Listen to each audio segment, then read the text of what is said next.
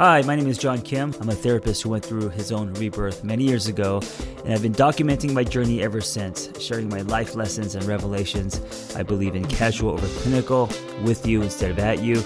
I come unrehearsed on purpose because self-help doesn't have to be so complicated. Today's episode's done outside of a coffee shop here in Altadena. It's gorgeous out, and I thought I would have a conversation with you outdoors. So before I get into day 3 of the 31 days of being single on purpose, I just had a revelation. I was scrolling through my Instagram and I was tagged on a photo of a group of people running their own single on purpose group. And what hit me was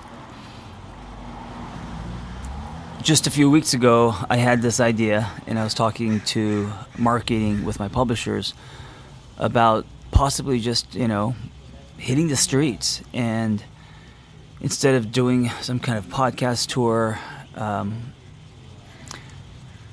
asked my marketer if she could make me some stickers.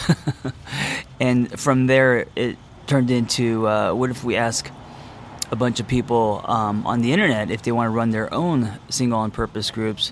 And so this was the first photo that I got with an actual group of strangers who connected by this thread of being single on purpose and going through the workbook.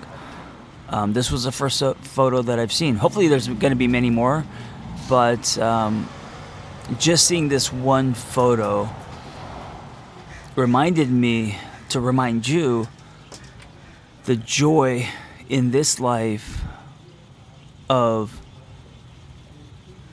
an idea actually becoming reality. The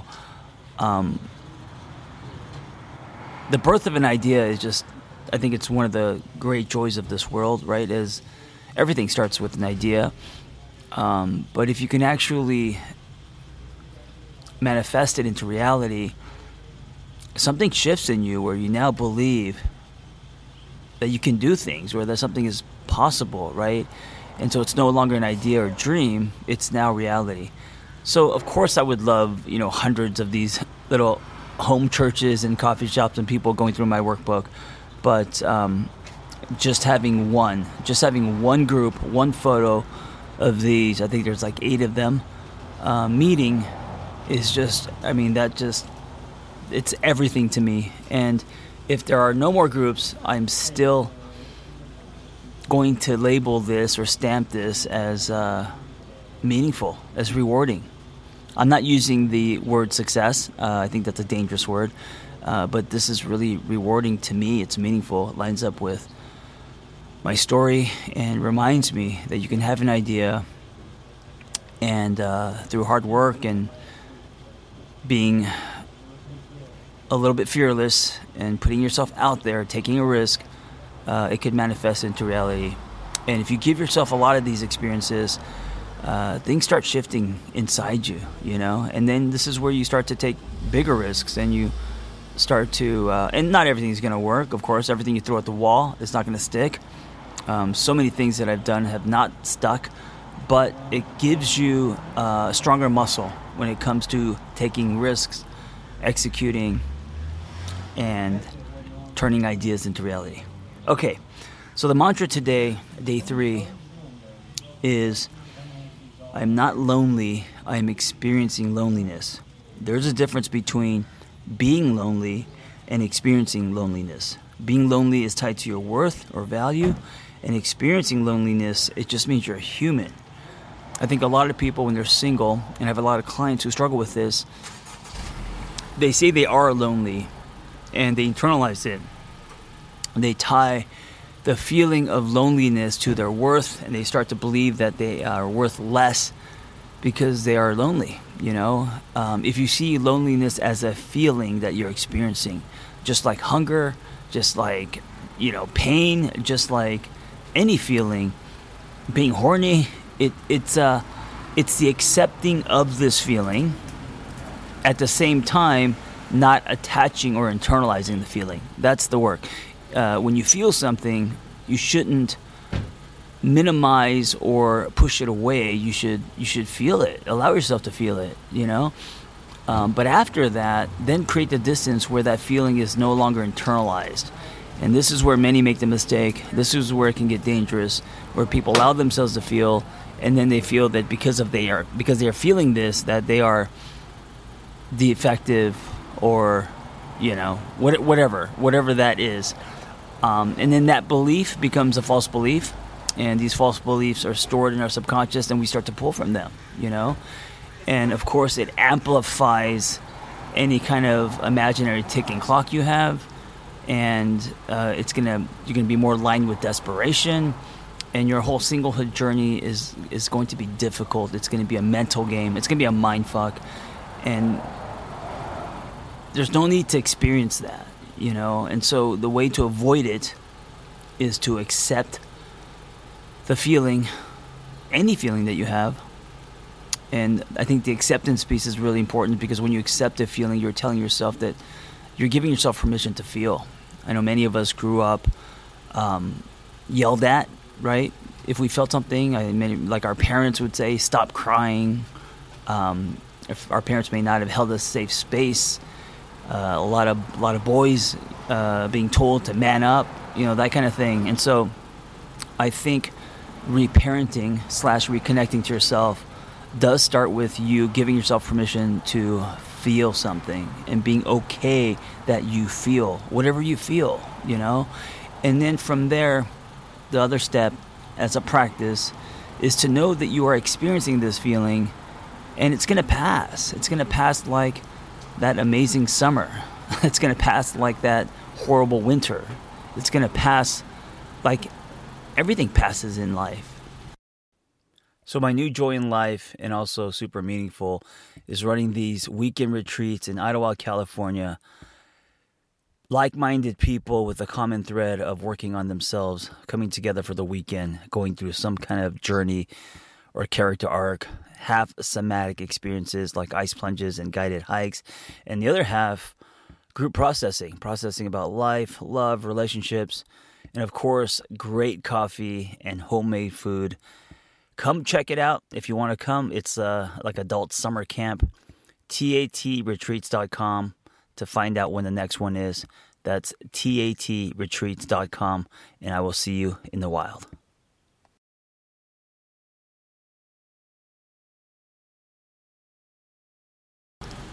And so you have to feel through it, and I think that's also how it passes, is allow yourself to feel, and you feel through it instead of white-knuckling or rejecting. And that tends to amplify. It tends to not digest. When you push things down, they don't pass. They're like, what are those things? One of my biggest fears in life are to have kidney stones, because I hear it's like as painful as having a child. They're just slicing your insides, and if you don't allow yourself to feel, these feelings turn into kidney stones. So what are you doing today in action to allow yourself to feel? How are you giving yourself permission? Meaning, what are you doing in the day-to-day when you feel any feelings that you may label or judge, right? How do you actually allow yourself to feel them? I know with me, if I'm having a tough time and I'm experiencing loneliness, I like to sit with it, because knowing myself, I tend to react. I have addiction in my blood. And I don't know if that's a real thing. I think it is. I have alcoholism on my dad's side, my mom's side, everywhere. And so I definitely have the addictive gene, if you believe in that. And when I don't feel good, if I'm feeling loneliness or depressed or whatever I'm feeling, I will try to numb with food, sex, anything that will make me feel good, right? Like many people. And so since I know that about myself, if I am feeling lonely, and I've felt lonely many times, both in relationships and when I was single, I try to take a breath. I try to kind of sit with it, and this is hard to do and it's uncomfortable, but sitting with being lonely meditating, giving yourself to feel that.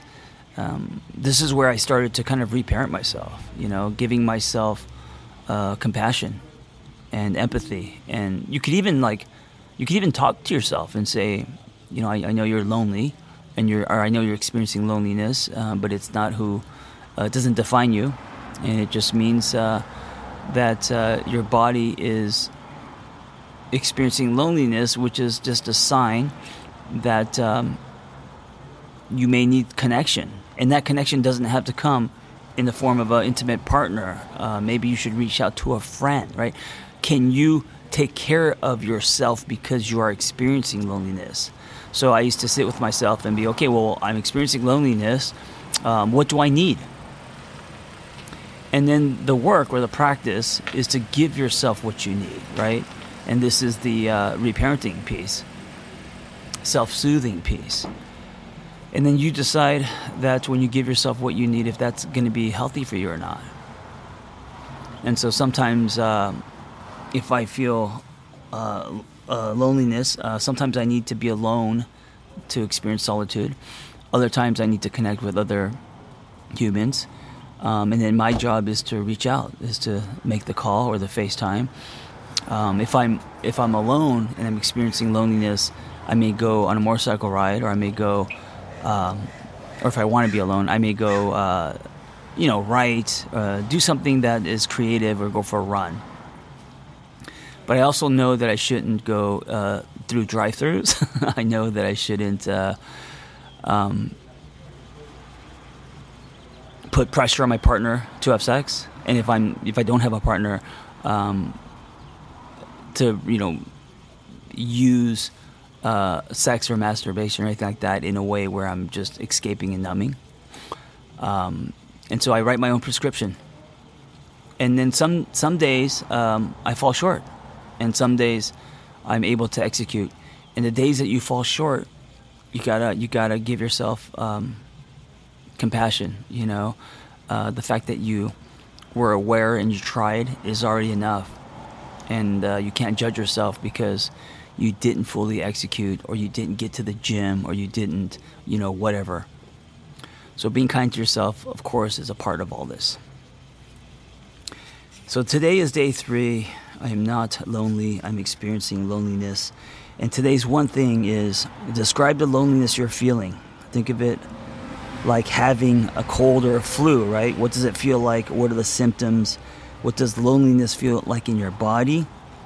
The more detailed you can be, the better. As if you're explaining your experience to an alien who has no idea what loneliness is.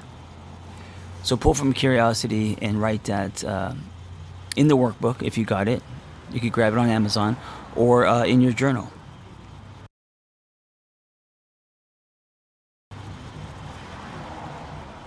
So if you're asking why describe loneliness, yes, you probably haven't written your feelings down since you carried that composition book in high school. I don't know. And yes, I know you're still tempted to skip this part, but here's why it's important. Writing down what you're feeling or experiencing does 3 things. 1, it validates what you're feeling. What you're feeling is real, and there's acceptance in this validation. 2, writing it down is processing it. Not just dumping out and unloading, but also working through, reflecting, and understanding yourself better. This is why people journal in the morning, right? And 3, you told yourself when you started this workbook, you wouldn't half-ass it. If you're going to do it, go all the way. Any resistance is color dye showing you where you need to double down. Thank you for listening. Be well.